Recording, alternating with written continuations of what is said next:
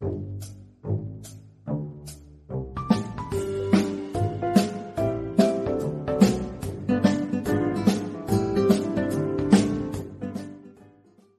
everybody, and welcome to True Crime Paranormal with the Psychic Sisters.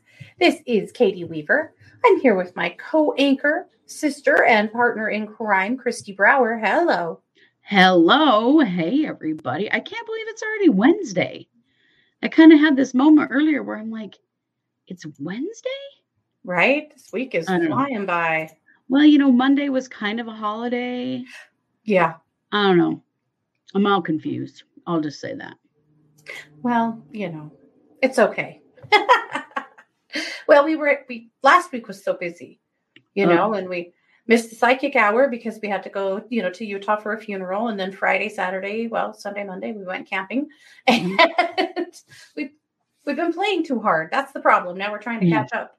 It's time to get serious and get back to work and all that good stuff. Well, and Little Marky Means is making it easy for us because we my goodness, plenty of stuff to work on for Wednesday night case updates. But before we get there, I want to welcome the chatters, and it is the case update show. So we'll visit with you guys and update mostly the Vallow case tonight, and then I do have a solved case, a DNA for the win case to share from 1963 that is very heartwarming. So, and heartbreaking. Heartbreaking, heartwarming. How's that? Yeah. That's kind of how they always go. Yeah, I think so. Well, and I have something to share too. But I got to pull it up. So let me I will in a minute. Can I say that? Well, okay. You can say that. Yeah. Well, we want to welcome Bianca, RJ, Stephanie, and everyone else rolling into the chat. It's definitely...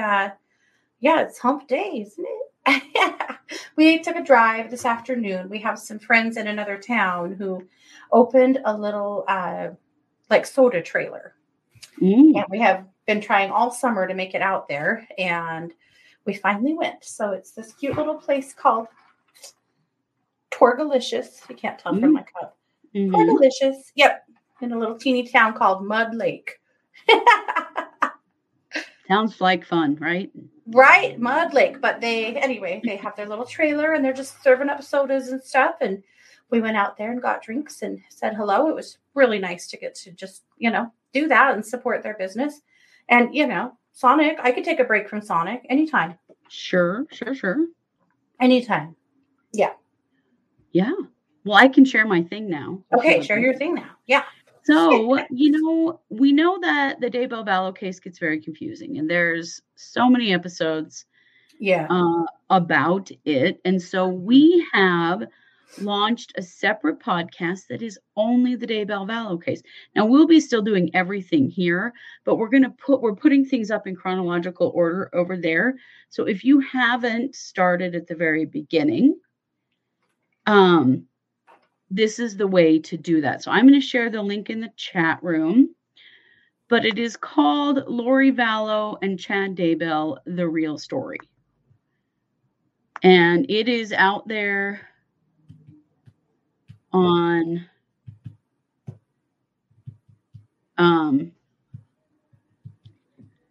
Spotify. It's mostly on Spotify right now because it's brand new.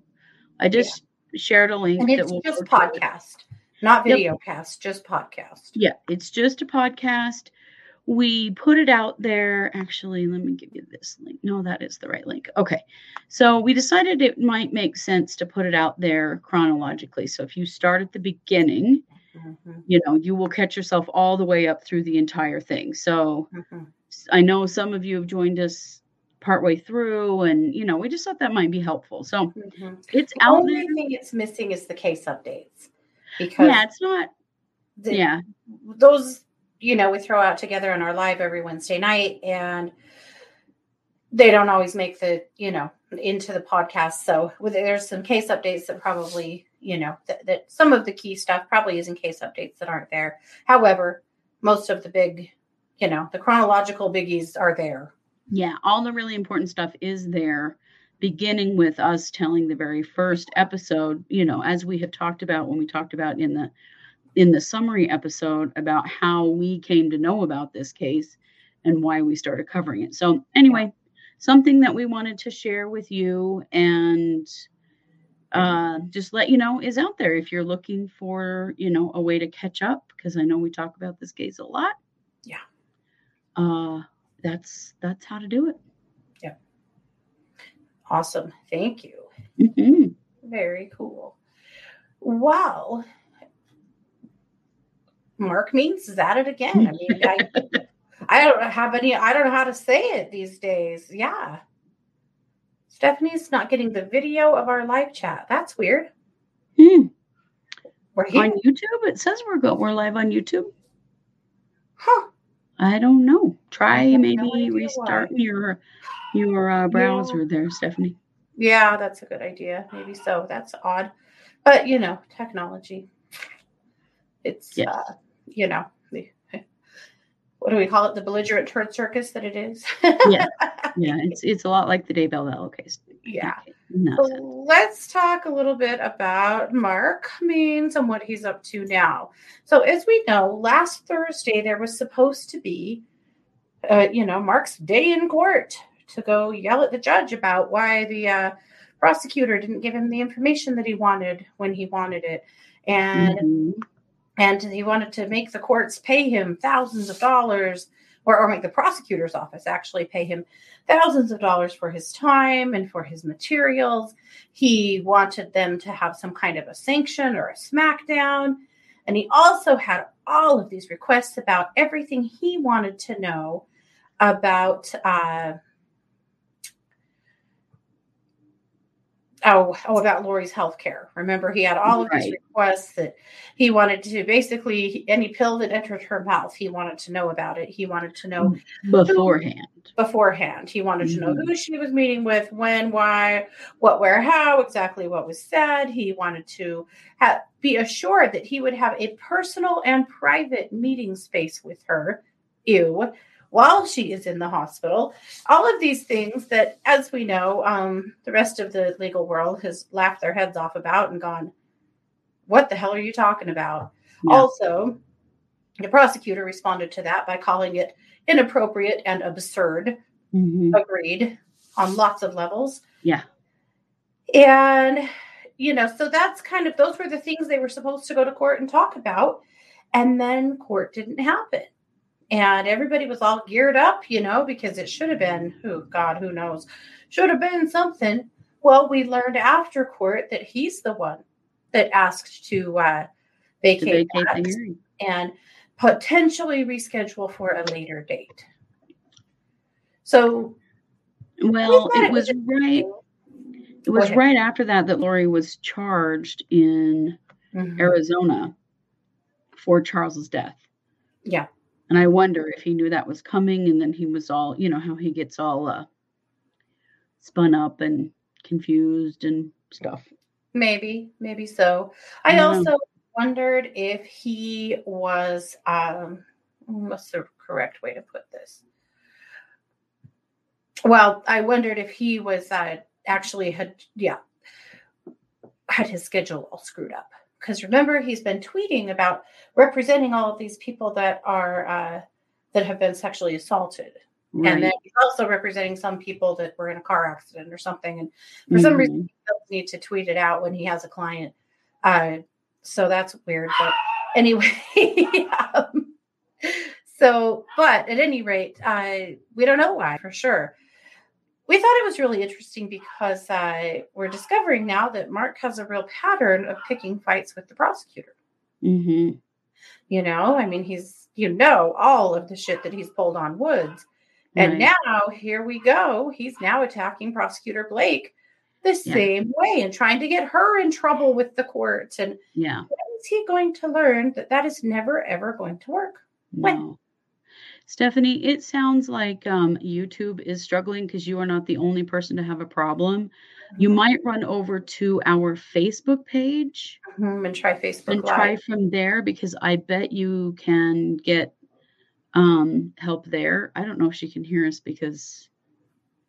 Oh, that's true. Do you want to comment that in the chat? Yeah, I will comment that. JR said, Mark Means is the kind of guy to marry Lori while in prison and be with her until the day she dies. Mark my words. I see what you did there. I'm afraid so. Yeah.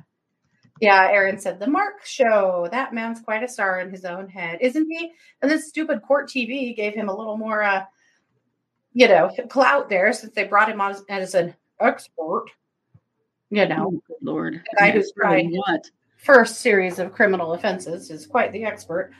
Anyway, so that's what happened last week. And so we don't know if they'll be back in court on that or not. He really wanted $4,500. $4,500 he wanted. Right? He was billing the state for $350 an hour, or trying to. And what we have learned from other public defenders is they don't get paid anywhere near that. Anywhere near that per hour. And that is absolutely outrageous. Well, and he was driving here without an appointment. Yeah. So would you get in your car and drive for 5 hours without having an appointment? Just because you sent an email and filled out a form doesn't mean you have an appointment. You have to speak to someone. And so he knew he didn't have an appointment. He came here on purpose to cause a problem. He did. And to cause a stir. And it worked in his mind. For sure. Yeah. So that's what happened last week. So come this week, he's got his fingers moving fast again. So he filed a whole bunch of stuff yesterday morning with the court. So he filed 3 different briefs. One of them is a request to move her case out of from a different venue, out of Fremont County. Mm-hmm. The reason that this is so bizarre to me is that Pryor hasn't even done that yet. No. And his case is moving along. Lori's stayed. And there's a stay. It's like Means is just finding stuff to work on. I personally think that he is trying to find things to work on in order to continue to get paid for things while his client is in a hospital. Yeah. I think this is about money. Mm-hmm. Because they can't move her case right now. Mm-hmm. There is a stay. They can't do anything in her case right now. There's a stay. All of this crap is ridiculous, as usual. As usual. Yep. So he filed that first. He says, basically, he just doesn't believe that she can get a fair and impartial jury trial in Fremont County, which, we figured that was coming. It's just so curious that he did it right now. Yeah. Yeah, because Pryor hasn't even done it yet, and their trial date's set for Chad Daybell, so that's just weird. All of it's weird. Well, and then he says he requests a briefing schedule. He keeps asking to go to court, and then he can't be at court, to allow both parties to submit to the court their memorandums, evidence, list of potential witnesses, if any, in regard to this motion. Which, of course, that's going to happen. But again, his case has stayed right now. So why are we even having these conversations? Right. I'm sure the judge is going, dude. Yeah. None of it makes any sense. Right. Settle down. Then he filed. Yay, Stephanie. So glad you made it over on our Facebook page. Oh, good. Hi, YouTube. If you can't get to the YouTube live stream, get to the Facebook live stream. That's what we're learning right now. Yeah, sounds like YouTube's having a tough night. All right. So then he files a reservation of rights and defenses. So these are the things that he lists. It comes now defendant Mrs. Lori Daybell by and through her counsel of record Mark Means of Mark Means Law, and provides notice of reservation of rights pursuant to Rule 12B of the following reason. Lack of jurisdiction over subject matter, lack of jurisdiction over the person, improper venue, insufficient process, insufficiency of service process, failure to state a claim upon which relief can be granted, any and all other grounds for dismissal, sanctions, or the like. What the hell does that even mean? WTF, man? What is he talking about? It's basically just something puts the court on notice that she's not waiving her right to defense against these charges. Well, she hasn't even been charged with them yet, so this seems a little premature. It does. It's a very strange document to file. So yeah. Yep. So, but again, it does seem just like he's going through some kind of law workbook that says, okay, now you filed this, and then you filed this. Well, Mark, if it says ad libs on the front, you should put it away. Yes. Yeah. Don't be doing any Mad Libs, nothing like that. Mm-mm. Don't I will be say turning over any crossword puzzles. Yeah. Send those right on over to the court. Yeah. These ones do seem to be spelled correctly. So maybe he finally got Grammarly. I don't know. I just think he's got a workbook. I just think he's got a work where it just fills in names. My question is, some things in. The stuff about jurisdiction. Say what? Yeah. The court certainly does have jurisdiction, and so do the police. What the hell are you talking about, dude? Yeah, that's a really weird. That's why I think it's like a form, because it's got a bunch of stuff in it that does not apply. Mm-hmm. What's he trying to say here? Yeah. Other than he doesn't know what the hell he's doing. Mm-hmm. Yeah, there's that for sure. Mm-hmm.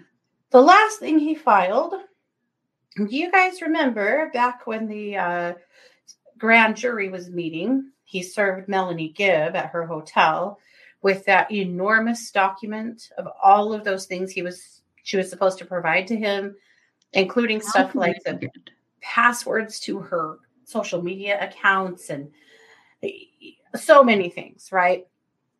And he gave her 5 days to have those in his hot little hands, and she didn't do it.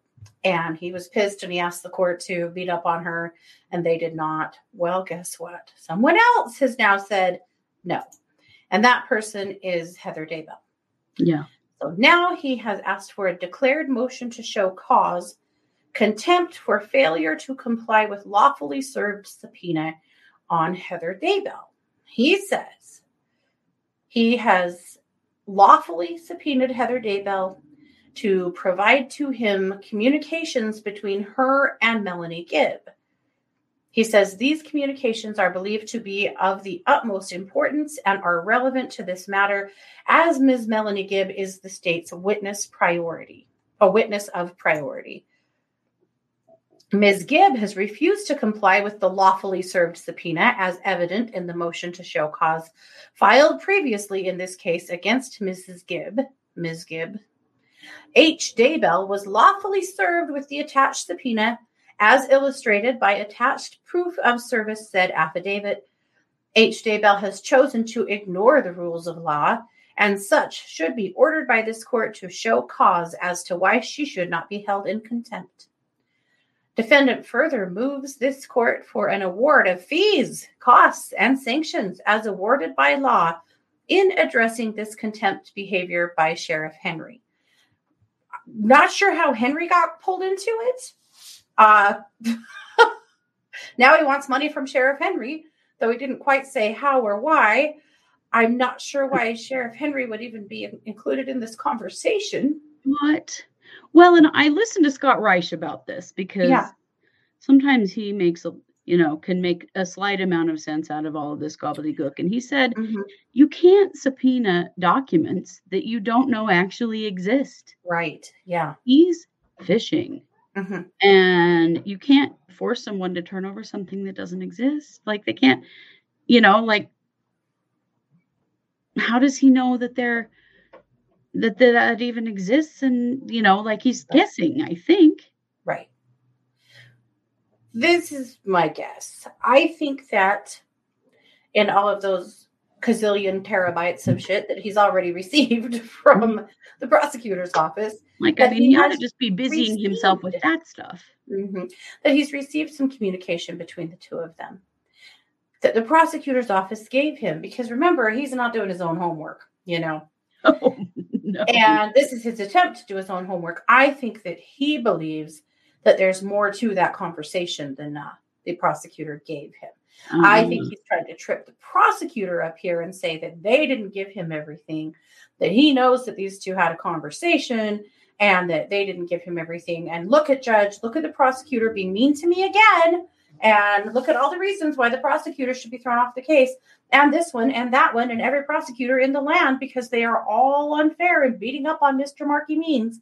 That's what I think this is really about. Makes sense. Actually, I feel like he's much less interested in trying his own case and much more interested in trying to find ways to trip up the prosecutor. Yeah. Well, I mean, what else has he got? Yeah. Although Paula did point out that lack of jurisdiction, well, I suppose earthly courts have no jurisdiction over translated beings and gods. Right. Paula, you got a point there. There is that. Jessica said, do you think he's trying all of this because what he's scared will come out at Chad's trial? I'm sure that's a part of it. But with Mark, it's always some rabbit hole that something pissed him off and got his attention. You know, we learned this about him a whole year ago now, more than a year ago, when he went to court with Lori that first time to try to get her bail reduced. And he got completely screwed up over the fact that he thought the prosecutor was being mean to him. And he argued for 2 hours with the judge about the prosecutor being mean to him. Yeah. And the jail not letting him see his client. And like he didn't bring one thing to the table that had a thing to do with Lori. But we learned there that he has tunnel vision and he gets stuck on one thing and he can't focus on the bigger picture. And I think that's what we're seeing here over and over. And I still think he's trying to find ways to take the prosecutor down, and that's at the root of what he's asking for here. I think you're right. And the thing is, okay, go ahead and do it. There's another one to step up and continue the case. I mean, there are already 3 prosecutors involved in this case. So good effing luck Mark Means, you know. Yep. I really feel like that's what this is really about. Mark sounds like the middle child. Oh, I don't think so. I'm the middle child. I think he's the youngest. I think he's the youngest because he's really entitled and spoiled. No offense to her. No offense to our youngest sister if she's listening. But no, he acts like he just has all these expectations, you know? And I'm like, dude. Janie says she's fine on YouTube. You know, YouTube is sometimes can have outages that are regional. So it sometimes just depends on where you are. But I'm glad that some of you are fine on YouTube. Yeah, that's kind of a weird thing to have happen. We don't usually struggle with YouTube. But... No, it's usually very reliable. But, you know, it happens occasionally. You know, Facebook also has outages too. So way more often than YouTube does. Yeah, for sure. So that's the one thing that happened. That was all of Mark's filing fingers going crazy yesterday. So we have all of that now. And so, yes, there will probably be something scheduled. We'll see. I mean, will Mark, be able to come to court? Who knows? I mean, gosh, he seems like a busy dude these days. Very, very important, don't you know? Right. But today there was another big piece come out. This came from Chandler from Maricopa County. The Maricopa County attorney announced that they will not be prosecuting Chad for Charles's death. So what happened is that on the same day that the Chandler PD submitted the charge against Lori, they did the same thing for Chad. And this was clear back on April 1st. Right, yeah. And so they looked over both of them and they said, yeah, we're definitely charging Lori. Then they did not charge Chad because they said that they feel like their chances of conviction are too low. Yeah. So they only just have some electronic communication sort of vaguely discussing, Charles becoming whoever, these other, demons or whatever. And, his death percentage? Yeah. Going down or whatever. But yeah, it didn't look like they had anything definitive where it was okay, today's the day and here we're going to do blah, blah, blah. It didn't look like that. So no. So, and honestly, they know he's going down in Idaho. They know that there's so many charges piled up on him that he's never going to see the light of day again. They're not going to waste their money on this. They are charging Lori. They are going to wait their turn in line to prosecute Lori. And I'm glad they are, because Charles deserves justice and his family deserves justice. They do. Without a doubt. But this makes sense to me. I know some people were very upset by this. I don't think it's a surprise at all. No. If you saw our first show of the week when we talked about the document that Chandler PD released, that was their summary of this case, it was pretty clear in there that they were not going to charge him. They just don't have enough. Yeah. They I think have enough on a couple other people. Yeah. And we'll see if that comes out, or if they have plea deals to bring down the big kahunas, which they may. I mean, we know that Zulema Pastenis does, and maybe other people that were named in that document, maybe they have plea deals as well, because they weren't the people actually physically present when Charles' murder happened. So, yeah. I'm hoping. I don't know. I'm a little torn. I'm not fully convinced that we will see charges against some of the other players, but I'm still really holding space that we will. Well, I mean, I think anybody involved in this murder ring has, deserves to go down. Oh, I agree. I just think there's some plea deals in place that are going to prevent some of that from happening, but will help to convict Lori and Chad of all of their bullshit. So I think we'll get that, but I don't know.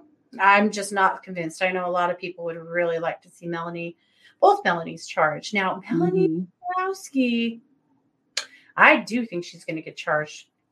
I think she is going to get charged with some sort of conspiracy to commit murder for Brandon Boudreaux. I do think she's going to get charges. They're really looking at that. It seems pretty clear. So we'll see. The other Mel and Zulema, I don't think so. I think that they have conditional or some kind of use agreements or plea agreements that are going to prevent them from seeing charges. But I hope I'm wrong. That'd be a happy wrong for me. But I know me also, but I also feel like we're at a point where a lot of them are. This is where we're getting a lot of the information that's coming in. Yes. So. Yeah, without a doubt. Yep. Yeah. Did you see what Aaron said about good old Mark Wiensey? Looks like he throws a hissy fit when someone steps on his ego. Yeah, definitely. True. Definitely true. Well, and Scott Reich has brought that up a couple of times recently, that what we're seeing, the behavior we're seeing out of Mark and things he's filing and the way he's handling this case sounds a whole lot like civil court, where he's used to being. Right. Not so much like criminal court. Right. That's just the thing. I mean, that's what he... Yeah. So I do have another DNA for the Wynn case to share. Christy, I shared a picture with you. Yeah, I'm trying to share it, but I'm having troubles. Well, I'm going to go ahead and get started. And then if you can share it, great. And if you can't, life goes on. But so on July 11th, 1963, in Oregon, investigators found a child, a little boy, fully dressed, wrapped in a blanket that was weighted down with dumbbells in the water in the Keene County Reservoir. There were iron weights inside of his quilt. And here's his little face. Yeah. And they didn't think that he would ever be found. They thought that obviously somebody was trying to completely hide this body forever. Right. But he was found. So for nearly 60 years now, they have not known who this kid is. So the Oregon State Police said that the child's body was dressed in high quality clothing, consisting of a red long sleeve shirt, gray corduroy pants, a cloth diaper with blue diaper pins, anklet socks, white jumping jack brand shoes. He was wrapped in a blue colored blanket and a handmade patchwork quilt with red and gingham squares, wrapped up tightly in it with dumbbell weights inside of it with him. So they actually worked the case. It's like it's been reopened and worked several times because this case really grabbed the hearts of a lot of people in law enforcement that wanted to see it solved. Sure. And they called it the King Creek toddler case. And of course, it eventually did go cold. In 2007, Detective Sergeant Colin Fagan and Special Investigator Jim Tattersall opened it back up. They exhumed the body and did a DNA sample, but they still didn't really have anything.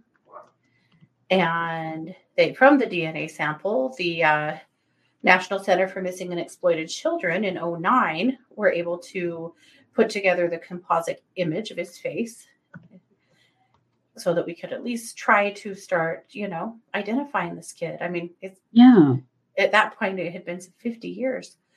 Nothing worked. They didn't receive anything. The University of North Texas Center for Human Identification worked on it. They did another DNA profile and tested it against a national database. Nothing. In 2018, the Oregon State Police Medical Examiner's Office got a federal grant, and they used some of that money to do some DNA techniques on unsolved, unidentified skeletal remain cases. That's what the grant was for. Mm-hmm. So they worked with Parabon Nano Labs. We've heard their name lots of times in the DNA for a Win category. We sure have. They worked together, and in October 2020, they had a DNA profile that they could use for genealogical DNA. Mm-hmm. And so they put it into their system, and a few of the things they knew. The child was of Northern European descent, very fair skin, brown eyes, brown to light blonde hair. Then they took all of those results into some open source DNA and GED match, and they found relatives.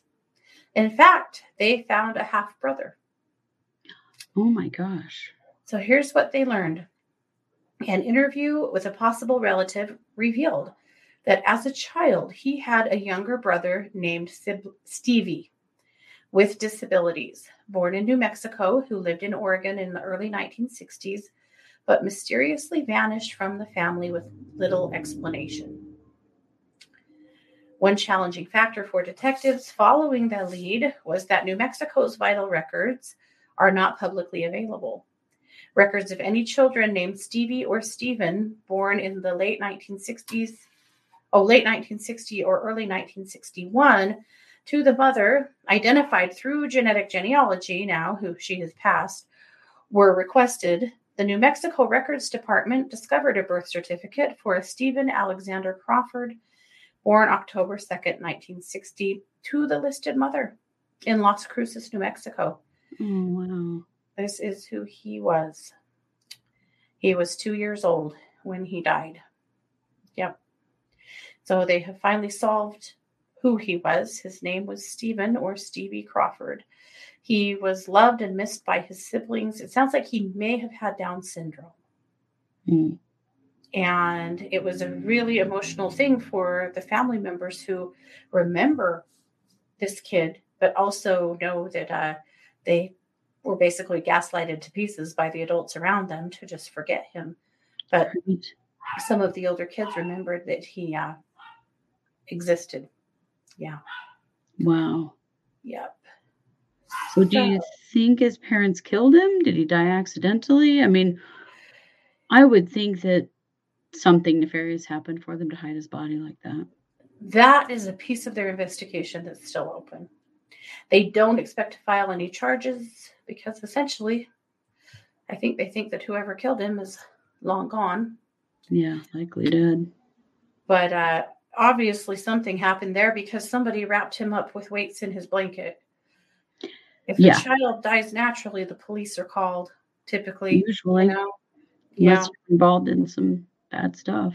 Mm-hmm.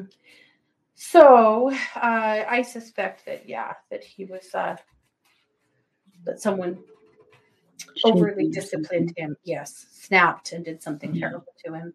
and then decided to just cover their tracks. Back then it was a little easier to do. Nobody would have been looking for him. Nobody would have been wondering, short of relatives, of course, but they were from New Mexico. They were in Oregon. He fell through the cracks. Nobody would have been looking for him to start school. It's just right. back then, the records, that as they were, it's how it was. It would be harder now.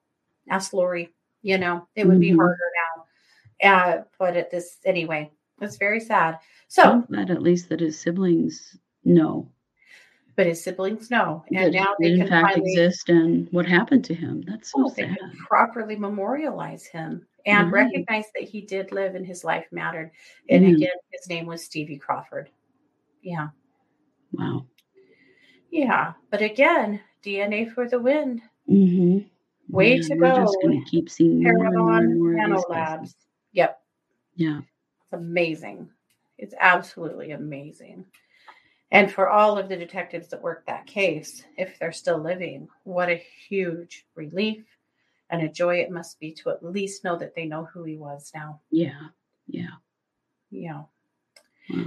So that is it for our programming tonight. Diane wanted to know where the name Hiplo came from. So if you're not sure what we're talking about, that is one of the things that Lori, Zulema, Melanie, Chad were calling Charles. So the first demon or zombie, whatever they said that he was possessed by, was named Ned Schneider, or in some documents, Nick Schneider. But Lori in text messages back and forth was calling him Ned. She was calling him Ned to his face. Like she had stopped calling him Charles and was calling him Ned. Yeah. No wonder he thought she had, sprung a leak. I mean, come on. That is so weird. Yeah. So anyway, then they thought they had gotten rid of Ned and Charles had fallen back in line. Remember, he decided not to divorce Lori. Right. He was busting his ass to try to make this marriage work. He was trying to make it happen. And then he got sassy again and started trying to plan an intervention, which obviously meant that he yet again had another demon. What are the odds? Right. And they called this demon Hiplo. Hiplos. With an S. Hiplos. We have searched high and low through. It's not like a Book of Mormon thing. It's not like a Greek mythology thing. It's not Celtic. It's nothing that we can find. We've looked through everything we can think of. So they may have just made it up. Yeah, we're thinking they just made it up. I mean, first he was Ned Schneider and then Hiplos. Like sometimes they have a last name and sometimes they don't. Right. But he lived much longer. He would have been Yabba Dabba Doo or something. Who knows? Right. That's what GB says. Is the names they have for these zombies is right out of left field, right? Like, this doesn't make any sense. Some poor guy out there named Ned Schneider's like, geez, why'd you pick my name? Ned Schneider. He already had to be named Ned Schneider, and now this. Right. I'm so mean. Anyway, but so yeah, that's to the best of our knowledge, Diane. That's what that's about. Yeah. No. Yeah. All righty. Well, that's what we've got. So we'll be back tomorrow night. Tomorrow night is the Psychic Hour, and it is the first show of the month, so it's marching orders. Yeah. That's our favorite show, so we're thrilled about it. So we'll be here, same place, same time, different thing. How's that? Yep. So thank you guys so much for being here with us. If you have not checked out our cases this week, we have had some doozies. So on Monday, we released the Chandler Police Bombshell Show, talking about that big document that came out last week and Hiplos and all of that other stuff around Charles's death. On Tuesday, we released the Lamanite Placement Program of the Mormon Church. This is the program that the Mormon Church ran from 1948 to 2000, bringing in Native American foster children to educate them and churchify them. Yes. and whitewash them. Assimilate them into white culture. Mm-hmm. And honestly, I'm going to tell you, I'm a little surprised. I thought we might get more pushback from that show. I mean, we really haven't, and that's okay. A lot of people were like, I had no idea. Yeah. And so I'm glad that we could bring that. Occasionally in the past, when we said some uncomfortable things about the church, we had some people come at us, with both barrels. But that hasn't happened with this episode. And I was a little braced for it, especially after what we just went through with Slab City. But I don't know if we've talked about it much. But, people have been very mad about Slab City. They've been either really mad at us for publishing either of the stories we ran. I don't know if you've noticed, but the second one has been pulled down because, we had enough of being threatened. But but then people were pissed that we pulled the second one down and were coming at us. Yeah. We can't win.